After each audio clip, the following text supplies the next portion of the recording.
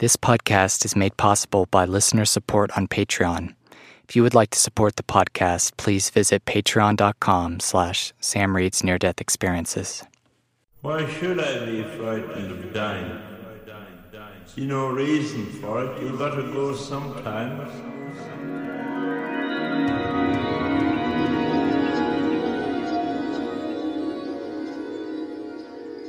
Hello, welcome to the Sam Reed's Near-Death Experiences podcast.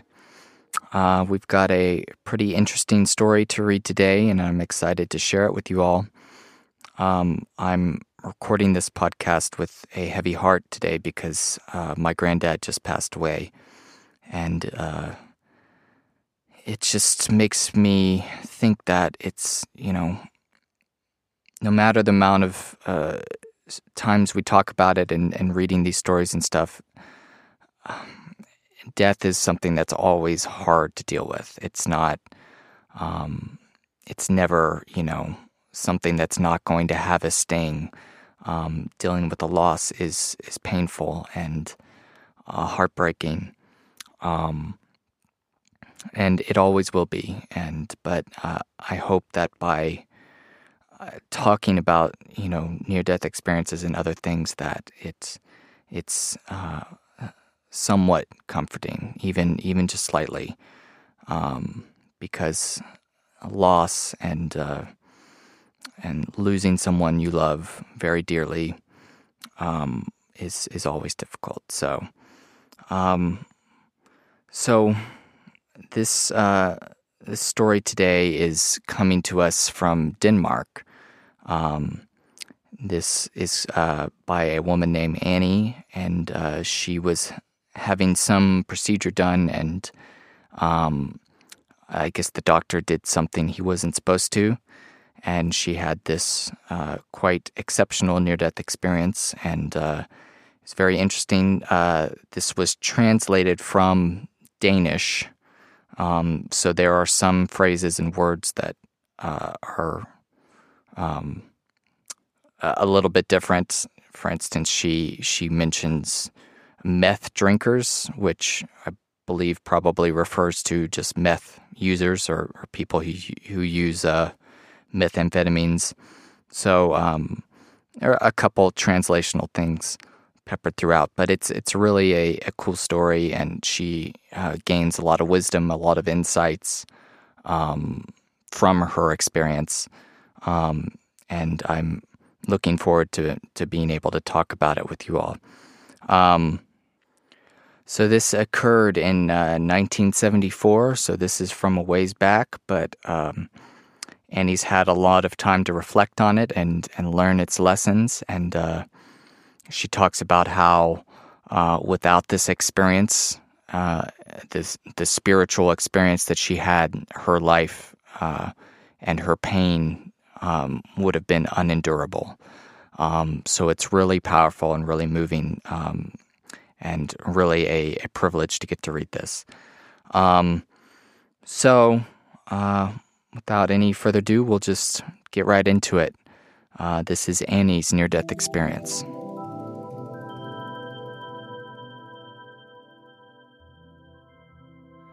I had my near-death experience in the summer of 1974 when I was 30 years old.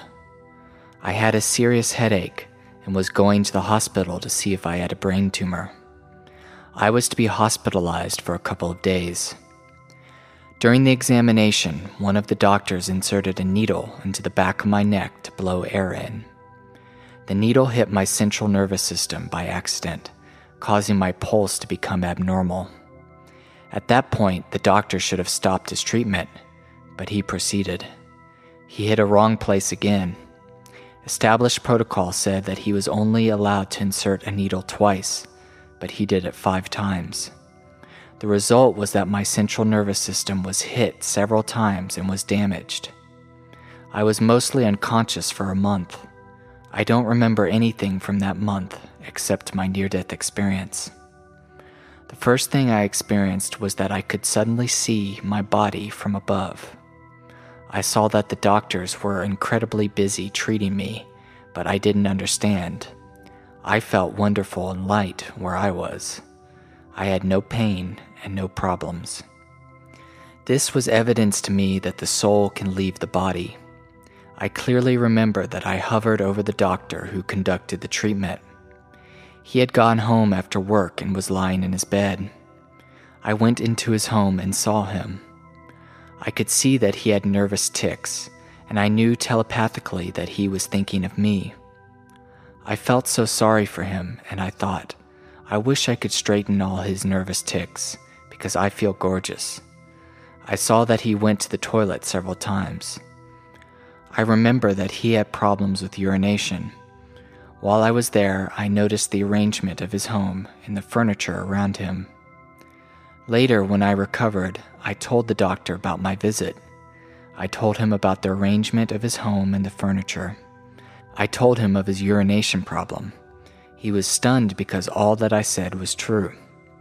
Later, when I recovered further, I visited him.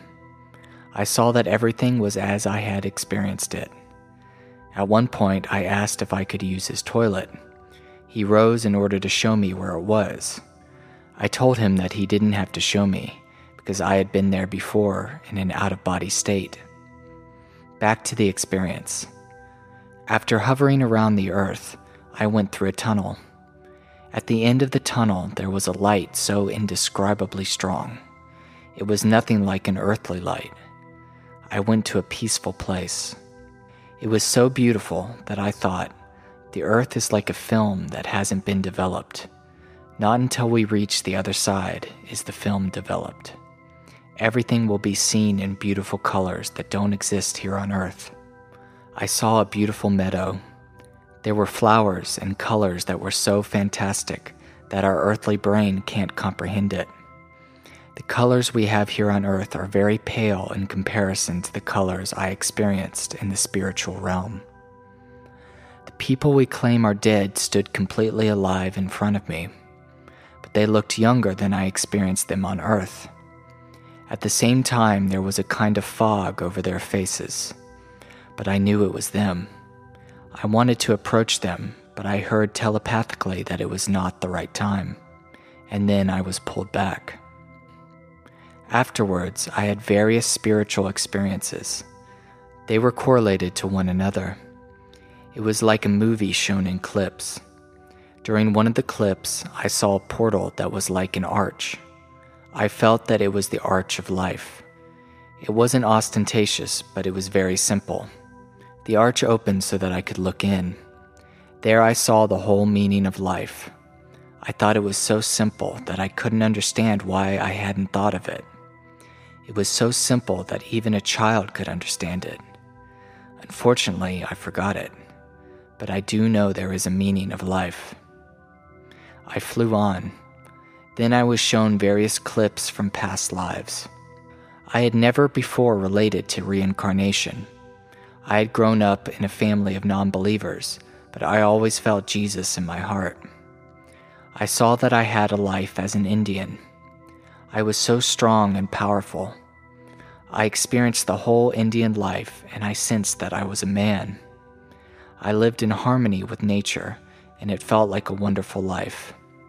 Later in that life, I was at war with others. I experienced falling into a hole where there were some dead people, but I was not dead.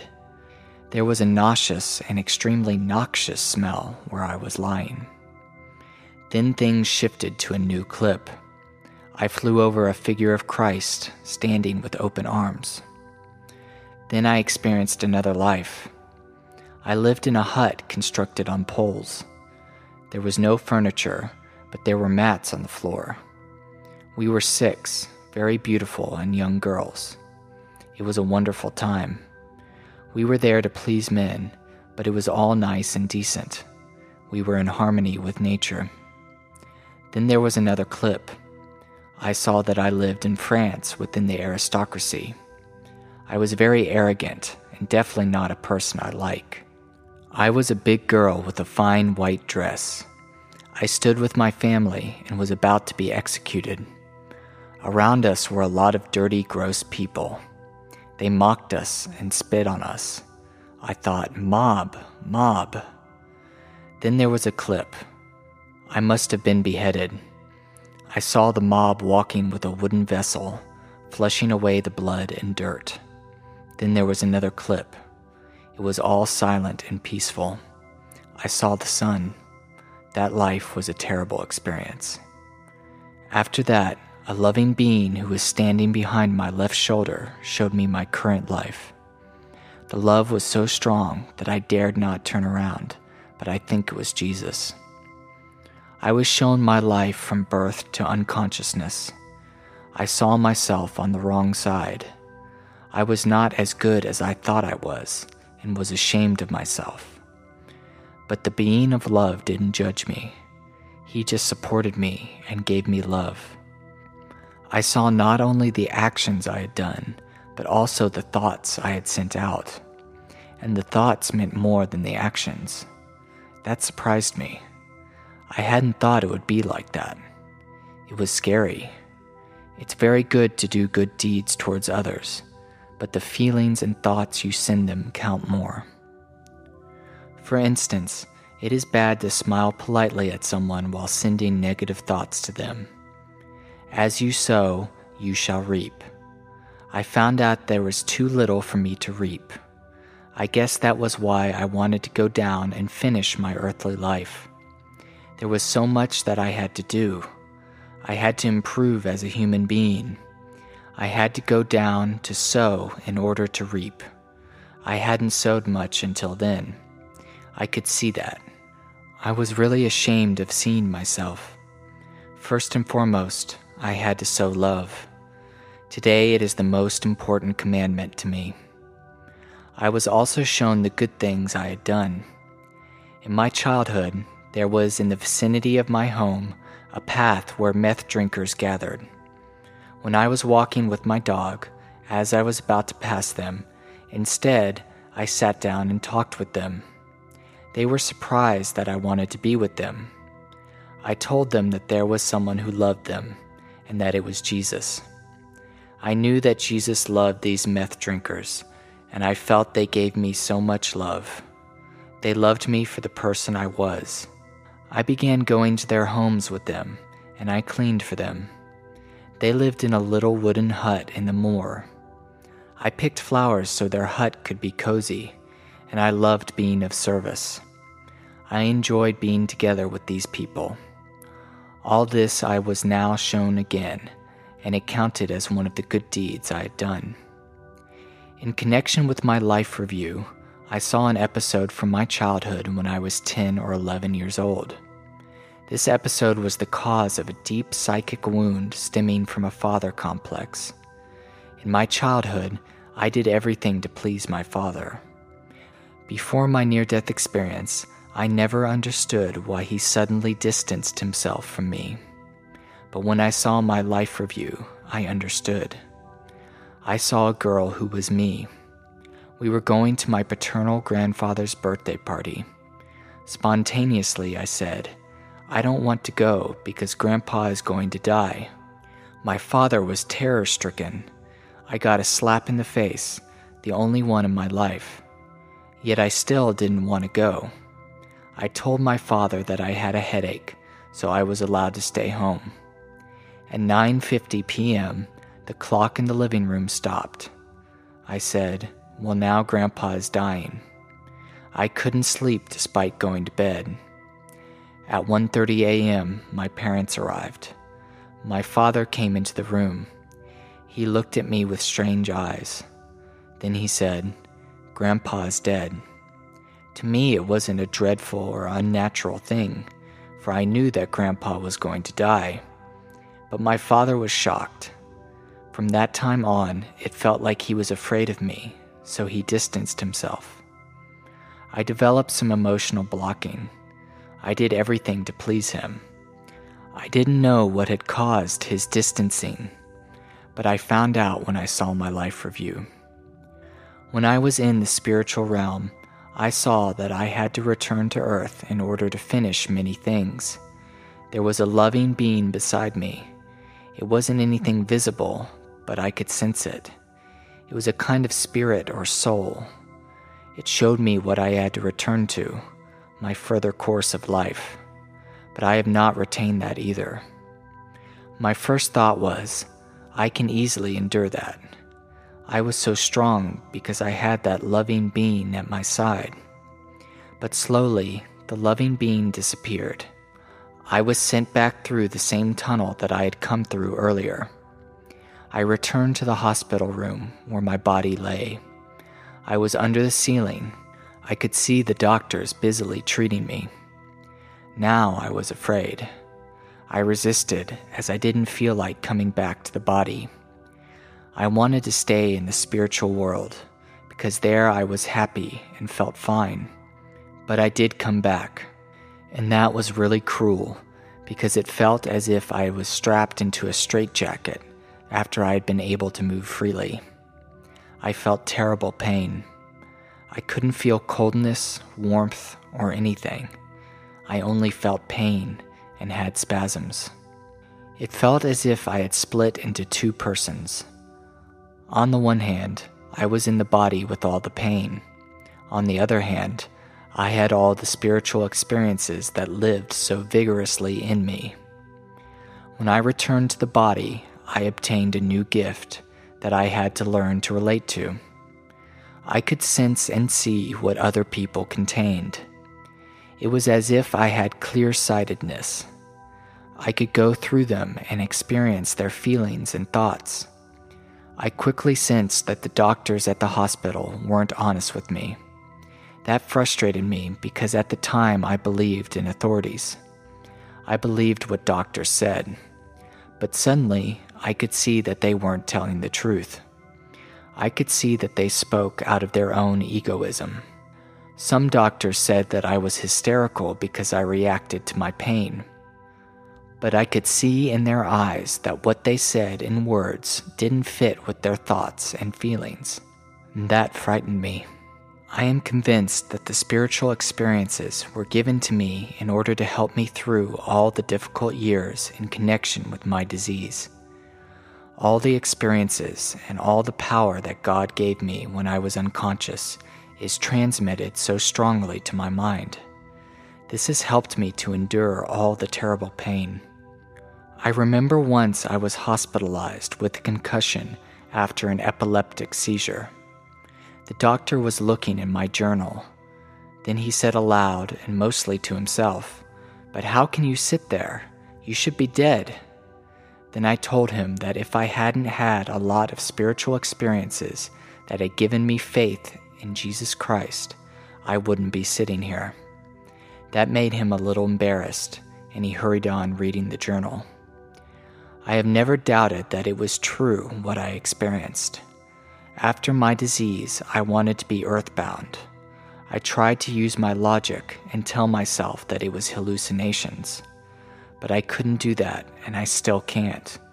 When it is so clear in my memory after 44 years, it can't be hallucinations. My near-death experience has become the foundation of my life. After being unconscious, I have been through so much pain that I have thought of the loving being I met. I could fetch so much power from that memory that I could endure the pain. By thinking of the love being and my past lives, I could find the strength to live. The loving being is the strongest thing in my life. I can always draw on it. If it hadn't been there, I'm sure I wouldn't have endured being here on earth. When over the years I have had such intense pain that I couldn't endure it, I asked for help. I have often experienced a reply that I felt something warm that embraced me like a cloak, and that gave me strength to go through the pain. God has helped me in my misfortune. He never left me. He has given me powers undreamt of to fight the physical and mental pain. Sometimes I felt the more intense the pain, the greater is God. God is almighty. God is so fantastically great. The near-death experience has made me feel that I don't belong here. I feel that I'm on a charter trip down here and that I belong to the spiritual world. I am grateful and happy for my family and my friends, and I live more intensely today than I did before. But I appreciate each year I get older, for then I know that I come closer to death and the spiritual world. We are all on such a charter trip on earth. Our true home is in the spiritual world with God. That is our point of origin. And we're all going back to our true home when we have fulfilled our tasks on the charter trip. When I had to go back to earth, I realized that there is a meaning of life on earth. Life is like schooling. It can be incredibly tough, but we must not forget that the more good things we can sow, the more we will reap when we leave from here. The school of life is like a trip on earth. There are certain things we have to do on the trip. When I returned to my body, I thought from this day forward I was going to be oh so good. But it wasn't like that. I haven't become a much better person. I do many mistakes each day, but I have become aware of which thoughts I send out, and I know that love and positive thoughts is what means something here on earth. I've become aware of how important it is to be loving and to send loving thoughts, to be helpful, to be present, and to listen. The most important thing is not to strive unceasingly to get higher up on the so-called social ladder. We should not strive to win power, honor, and money. All those things don't mean anything when we are going to have our life review. The most important assignment in life is love. I learned to begin with myself and create warm, human, and loving vibrations. First, I unclutter my mind. It hurts so much from the hawthorns and dirt in my soul. After that, I can begin opening up to others and shining to others like the sun. If I can let the sun, the power of God, shine in me, then I will begin opening by virtue of the warmth that God gives me. And then I can give love. Then I can give something to everyone. Many people commit suicide in our time. I understand them. If I haven't had all the spiritual experiences that I've had, I think I would also have committed suicide. The spiritual experiences gave me strength to live on. I believe that the people who commit suicide will have a hard time at their transition to the spirit world. But we must not condemn them, for they are very unhappy people. God knows that. They simply haven't been able to endure life on earth, and God understands that. There are things we do not understand in our human form, and there are things that we are not supposed to understand. This is because our small brains cannot contain the greatness of God. Suiciders will absolutely not meet any condemnation on the other side. We wouldn't condemn our children if they committed suicide. If we condemn our children, we condemn quite a bit in ourselves. I don't condemn someone I love because I love out of unconditional love and not out of egoism. I love my children so much that I wouldn't condemn them, but help and support them. And God will do that too. Of that I am quite certain. God will help those poor souls get through all the difficult stuff. I don't believe there is an eternal damnation, because God is towards us like a good father is towards his children. If a child is unreasonable or does many terrible things, will a good father disown that child and send it out in the cold? No, he won't. Our spiritual Father will not do that to us either. God will not disown anybody. If there is a hell, then it is that we see of ourselves with all the negative thoughts that we have sent out. When we leave earth, we are going to judge ourselves. We will see ourselves with a clear-sightedness beyond compare. It was a very scary process for me. It won't be easy for the people who have taken their own lives to see their life review, for their roots are chaos. These people can't find out what is the cause of their problems. Unconsciously, they put a lid on their inner chaos because they can't endure facing it. But God will take care of their souls, and He will help them to be free. That is quite certain. My spiritual experiences have taught me that we must not condemn other people. We have no right at all to do that. When I saw how impure I was, I realized that we must not condemn other people, no matter who they are. It all comes back to us. If not in this life, then when we are going to review our lives. Nor should we tell other people how they should live their lives. We have no right to do that. But one of the best things we can do is to send them loving thoughts.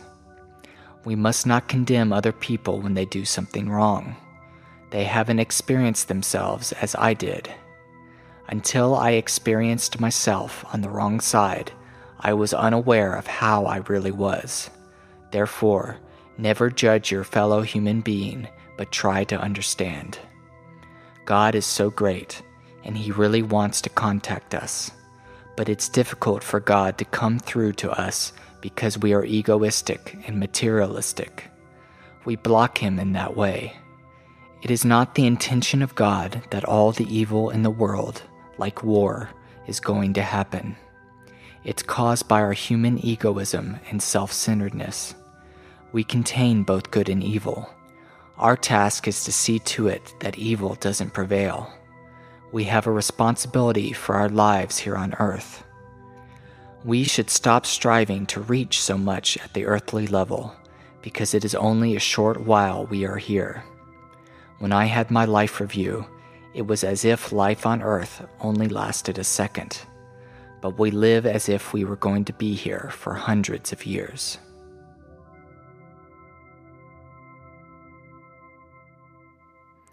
Okay, so that was Annie's near-death experience. I'll try and go through it. There's quite a bit in here. She talks about a lot of different things, and there's a lot to get through, so I'll do my best to kind of go through her experience kind of bit by bit and see what we can learn from it. So just to start off, I guess we can talk about some of the common features that this near-death experience contains. For instance, she talks about floating above her body, something you see in a lot of near-death experiences. There's a tunnel that she goes through. There's a bright light. She even mentions a kind of a corroboration of her story, which is always interesting to read, that she kind of, I guess, was able to see into her doctor and see into his life and see kind of what some of his issues are and go to his house and stuff, which was very interesting, and then was able to kind of gave the impression that she was able to tell the doctor some things that she otherwise might not know. And those things are always interesting. You know, sometimes in near-death experiences, you have people, mentioning things that the doctor said that they shouldn't have been able to hear. And, those are interesting to hear. You can't really do a whole lot with them. They're just kind of cool little spooky kind of things which suggests that they're, is something to this phenomena, and people like to cite those as proof of it happening, and absolutely for the patient and the doctor and whoever heard whatever happened that was corroborated by the person, that is certainly an aspect of what you might be able to consider proof or evidence that this near-death experience phenomenon is really happening. I've heard of some cool kind of tests of actual researchers, scientists trying to put kind of hidden signs and stuff up in the corners of hospital rooms, little things that a normal patient wouldn't see, and then trying to gather data based on that, whether a patient who claims to have had a near-death experience is able to corroborate some little sign or something up in the corner behind a shelf that presumably if you were floating above your body, you might be able to see, and otherwise you wouldn't. So that stuff's always really cool. And this to some degree occurred in Annie's near-death experience, which was interesting to read about. She mentions that talks about the beautiful colors that existed in this afterlife realm that don't exist here on Earth. That's something that you hear quite a bit, that sounds, colors, senses are magnified in a near-death experience more so than what they would be here on Earth. She also mentioned seeing dead people that are young and alive and happy and healthy. And then she talks about going into, there's a kind of a transition after seeing the dead to where she's, I guess, going into a movie-like kind of review of her past lives, I suppose. And it talks about all these different past lives that she was in, being a man and being a girl, and all these different kind of scenarios that she was in and what they felt like. And she mentions that she understood the meaning of life, something so incomprehensibly simple that even a child could understand. And she says that there is a meaning of life, but it's, I guess, so simple and so complex at the same time that she was not able to bring it back in any kind of form. And that's something that you see every now and then when people are kind of imparted wisdom and told the secrets of the universe and things like that. They often describe them as being so simple yet kind of impossible to put into words, which is always really interesting.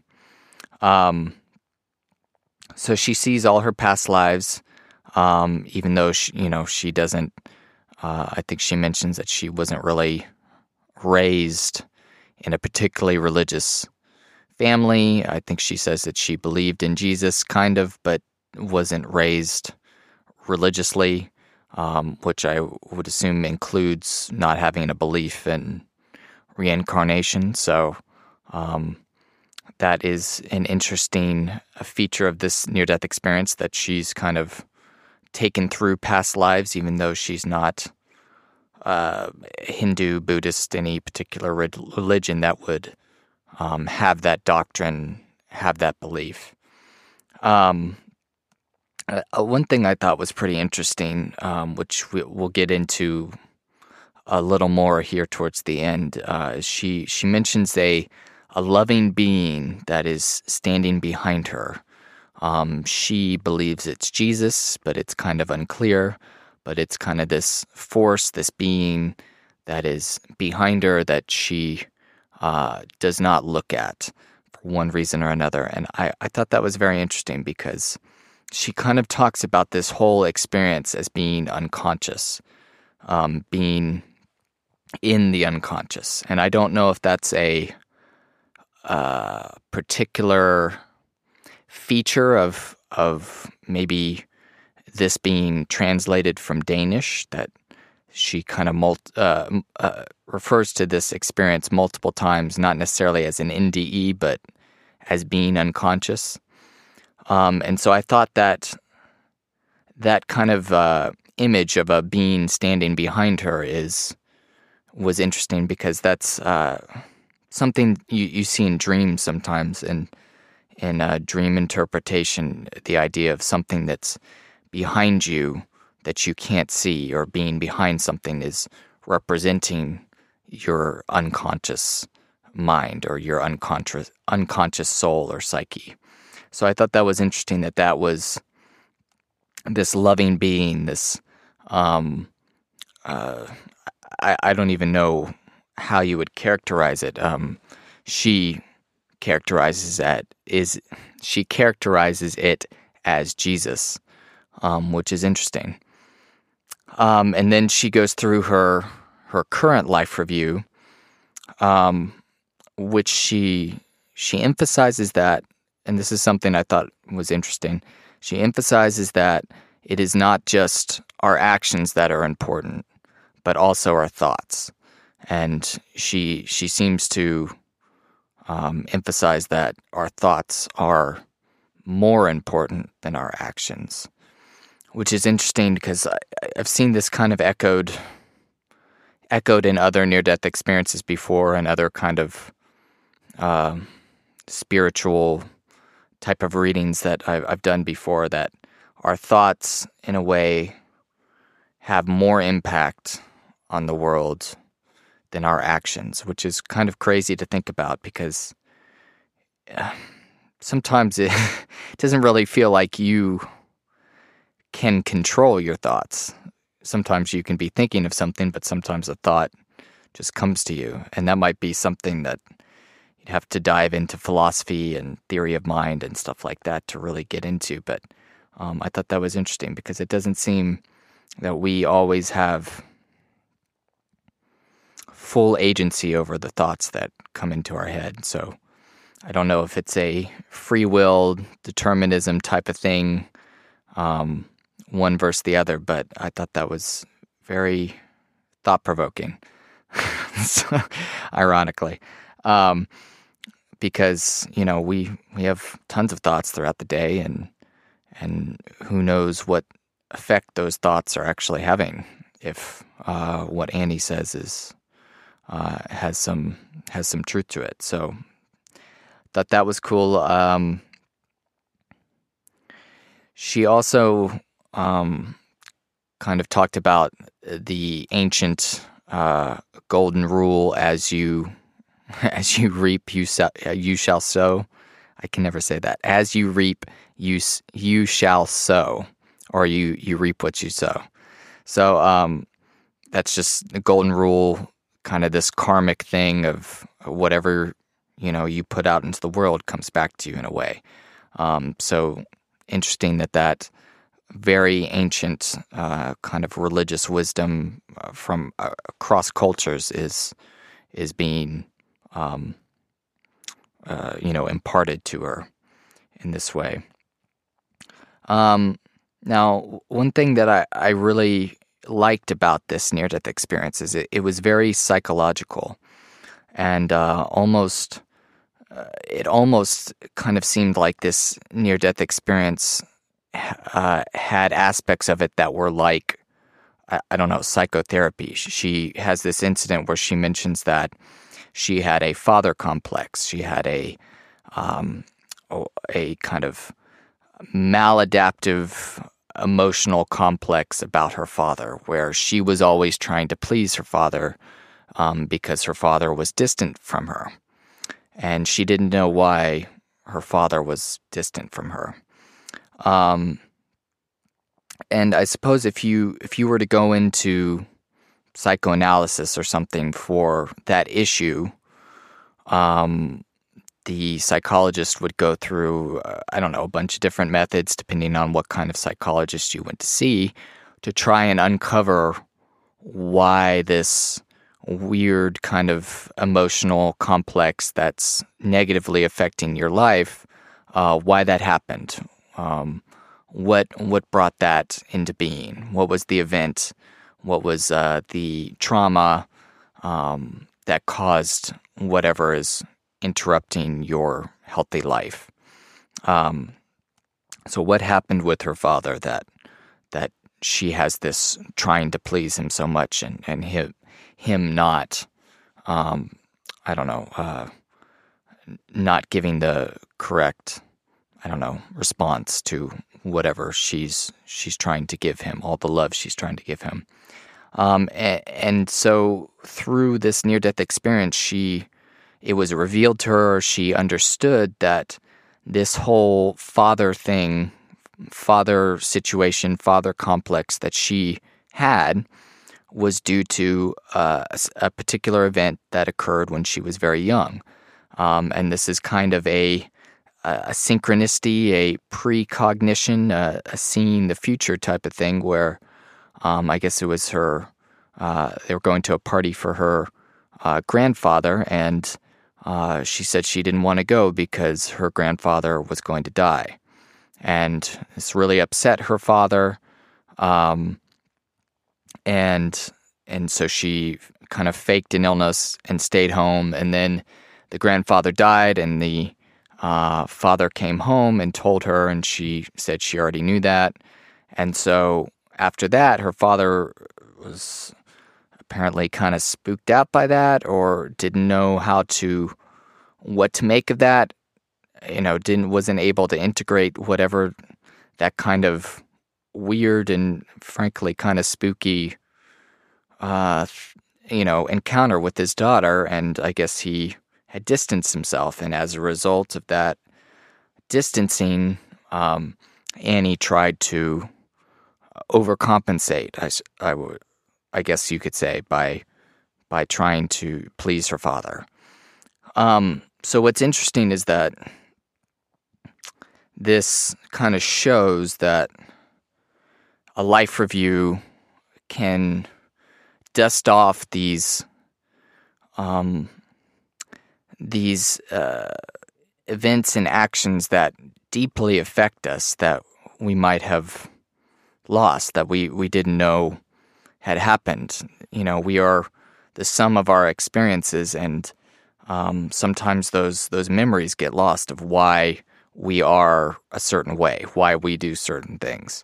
And if whatever those patterns are, if they become, if they negatively affect how you're going about your life, cause you to have some unhealthy habits, it's important to get back to the root of that experience and to be able to make sense of it, to integrate it, to bring it to light. And so I thought that was very interesting how she talked about that. And that seems to suggest that the goal of these an aspect of these life reviews, as well as an aspect of these life reviews might coincide with one of the goals of psychoanalysis, which is the growth of consciousness, the understanding of your life, of your experiences, bringing your whole life into consciousness, becoming whole, or gaining a totality of your experience, which I thought was very interesting. And she kind of, there are some other psychological aspects that she alludes to. It's like when she was going back into her body, she kind of talked about how one half of her, it's kind of like she had a split personality or something when she was first going back into her body, where one half of her was on the spiritual side, with that loving being and the love and that feeling, where the other side of her was in the physical body, experiencing all the pain, really having a hard time.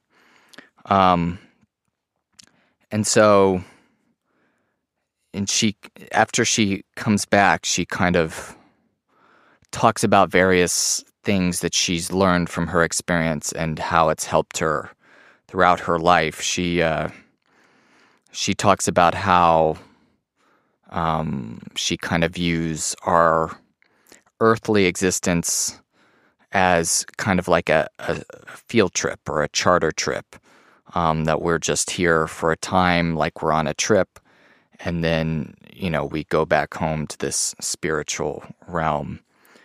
And, that's something that I resonate with. At the same time, I think there's a danger with some of the ideas of near-death experiences that this earthly world doesn't matter. I think that's kind of a danger of this idea of, we're just here for a trip and then we go home to this, spiritual home of heaven, afterlife, whatever you want to call it. I think it's a very positive idea, but it can have these negative aspects of, if you take it too far, you can kind of check out on this life and not be involved in whatever goes on here on Earth in this physical life, which is probably not optimal. So I think it's important to keep it balanced, that while if what Annie says has truth to it, which I've seen this idea expressed in many other near-death experiences, that this is kind of just like a temporary thing, which of course it is, but I don't think that necessarily entails that we shouldn't take life seriously to some degree, that what we do here doesn't matter. So I think it's important to kind of balance that out. And she talks about suicide and people who commit suicide, and how we should not judge them. We should not judge anybody.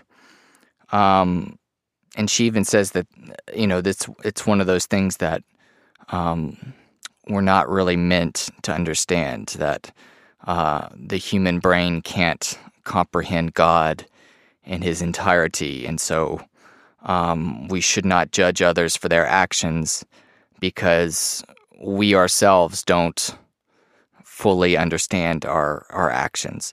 And that's something that really really resonated with me, because it seems like we are very unconscious of what we do, that we tend to be on autopilot. And I think part of the goal that is kind of woven into this near-death experience and other things that I've read is that you want to be able to become fully conscious of what you do, of what your actions are. It's kind of like becoming fully who you are. The kind of image that comes to mind when I think about this is like a child who is told what's right and what's wrong by his or her parents, and the child will try to do the good thing, try to do what's right. But the child really doesn't understand why what they're doing is right or wrong. And I think the goal for us is to try, we have all these rules and morals and stuff, and our goal should be to try to understand fully, become conscious of why each action we do is either right or wrong for a given situation. And of course, context is very important in that, but that seems to tie in with what she's saying about not judging others, because we ourselves are not fully conscious of our own actions, which I found very, very profound. And that kind of goes along with the idea of karma, that, a person has to work through whatever karma that whatever they're supposed to do, whatever their actions are. We make mistakes and we do bad things, and those have to happen in order for us to grow. And that's often very painful, not only for other people, but for ourselves. And so Annie is saying that we need to be compassionate and be merciful to others who are working through whatever they have to do. And that involves usually making a lot of mistakes and hurting people. And she talks about, suicide as people who are going to have a hard time with a transition to the afterlife realm. And that's I've read several near-death experiences of people who have committed suicide, and some of them are not pleasant.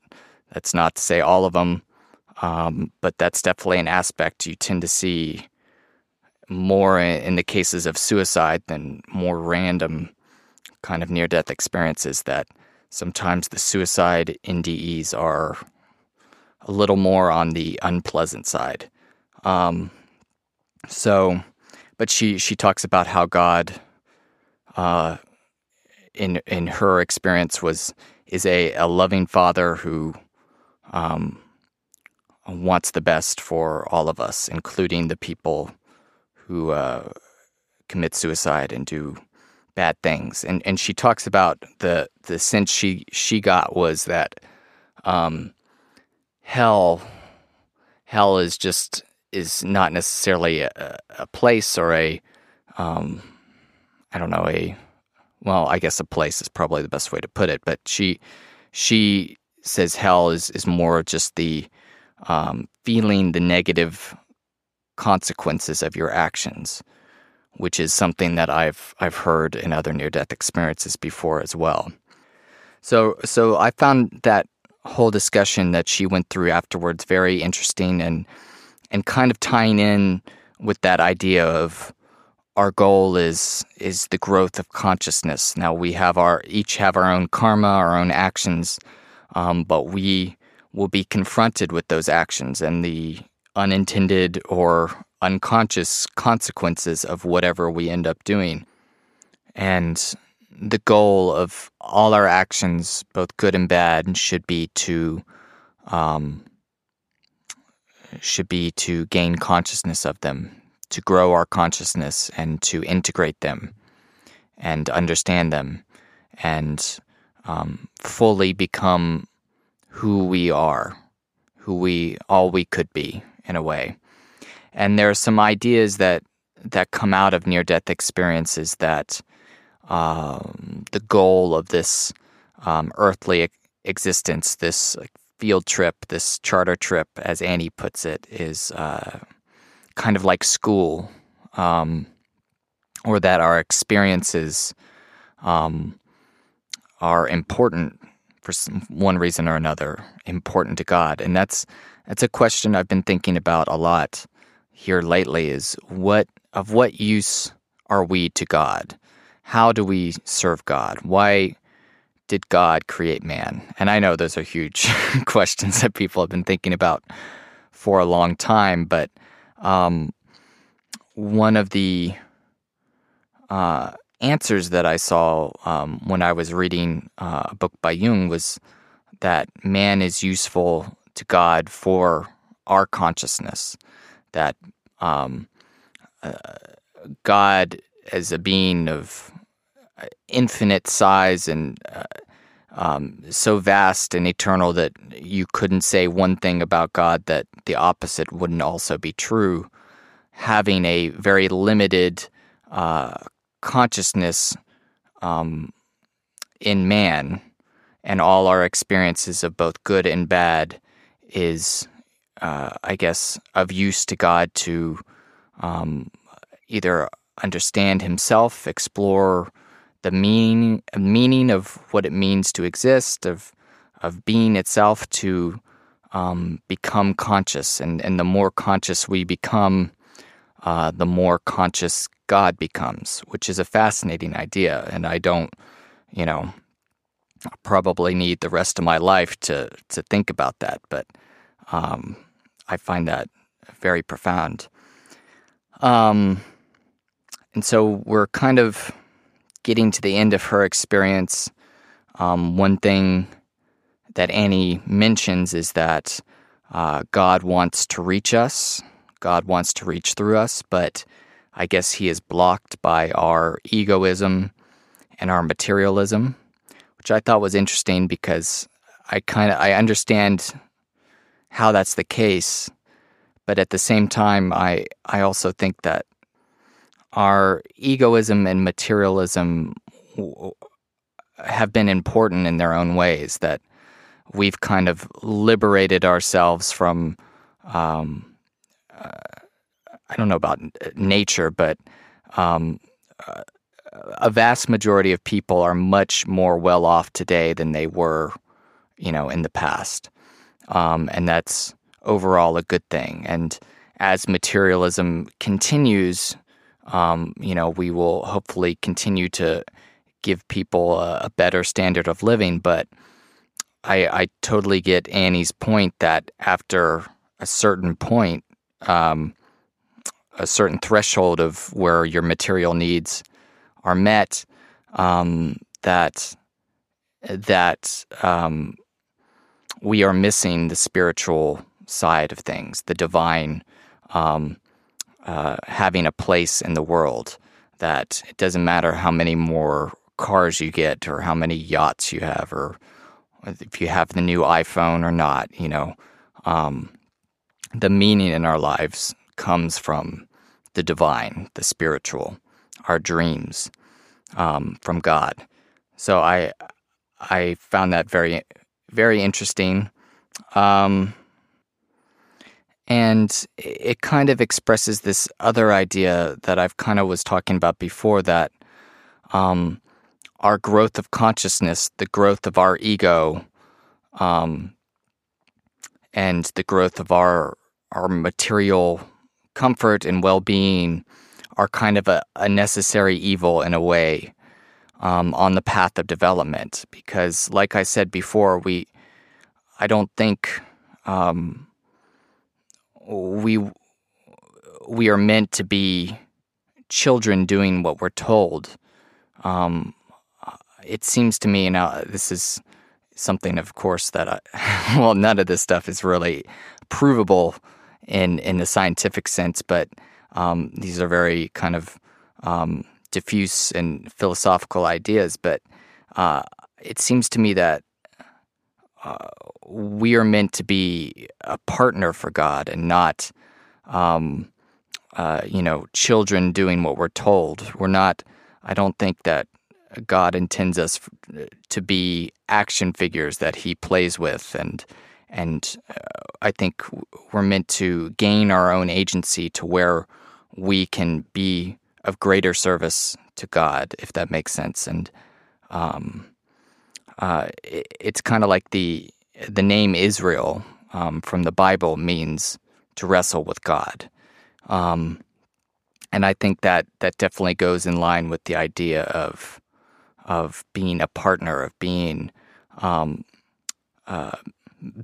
beings that can be of service to the divine and to participate in creation here on earth through our actions. And by making those actions conscious, hopefully we can create a better world than the one we have. So I think I'll end there. Thank you so much for listening. I hope you found this enjoyable, thought-provoking. I definitely love this near-death experience. I think Annie had a quite exceptional one, and I'm very grateful to her for sharing it. So if you would like to reach out to me, you may do so at samreadsneardeathexperiences@gmail.com. Check out our Facebook page. I have some near-death experiences up on YouTube. I'll try and get some more up. And if you want to follow me along in my daily life, you can do so on Instagram. My name is The Timberline. And please leave a 5-star rating on iTunes or whatever podcast platform you use, because that really helps out the show and gets it out to other people. So yeah, thank you so much for listening, and I think we will now finish off on a quote about death. And this quote on death is coming from one of my favorite poets, Rumi, who was a Sufi mystic and poet. I'm actually not sure which book or poem this quote is coming from. I just kind of found it on the internet, so I hope it's real and not made up. But I really liked it. So I will read it, and I hope you like it too. Goodbyes are only for those who love with their eyes, because for those who love with their heart and soul, there is no such thing as separation.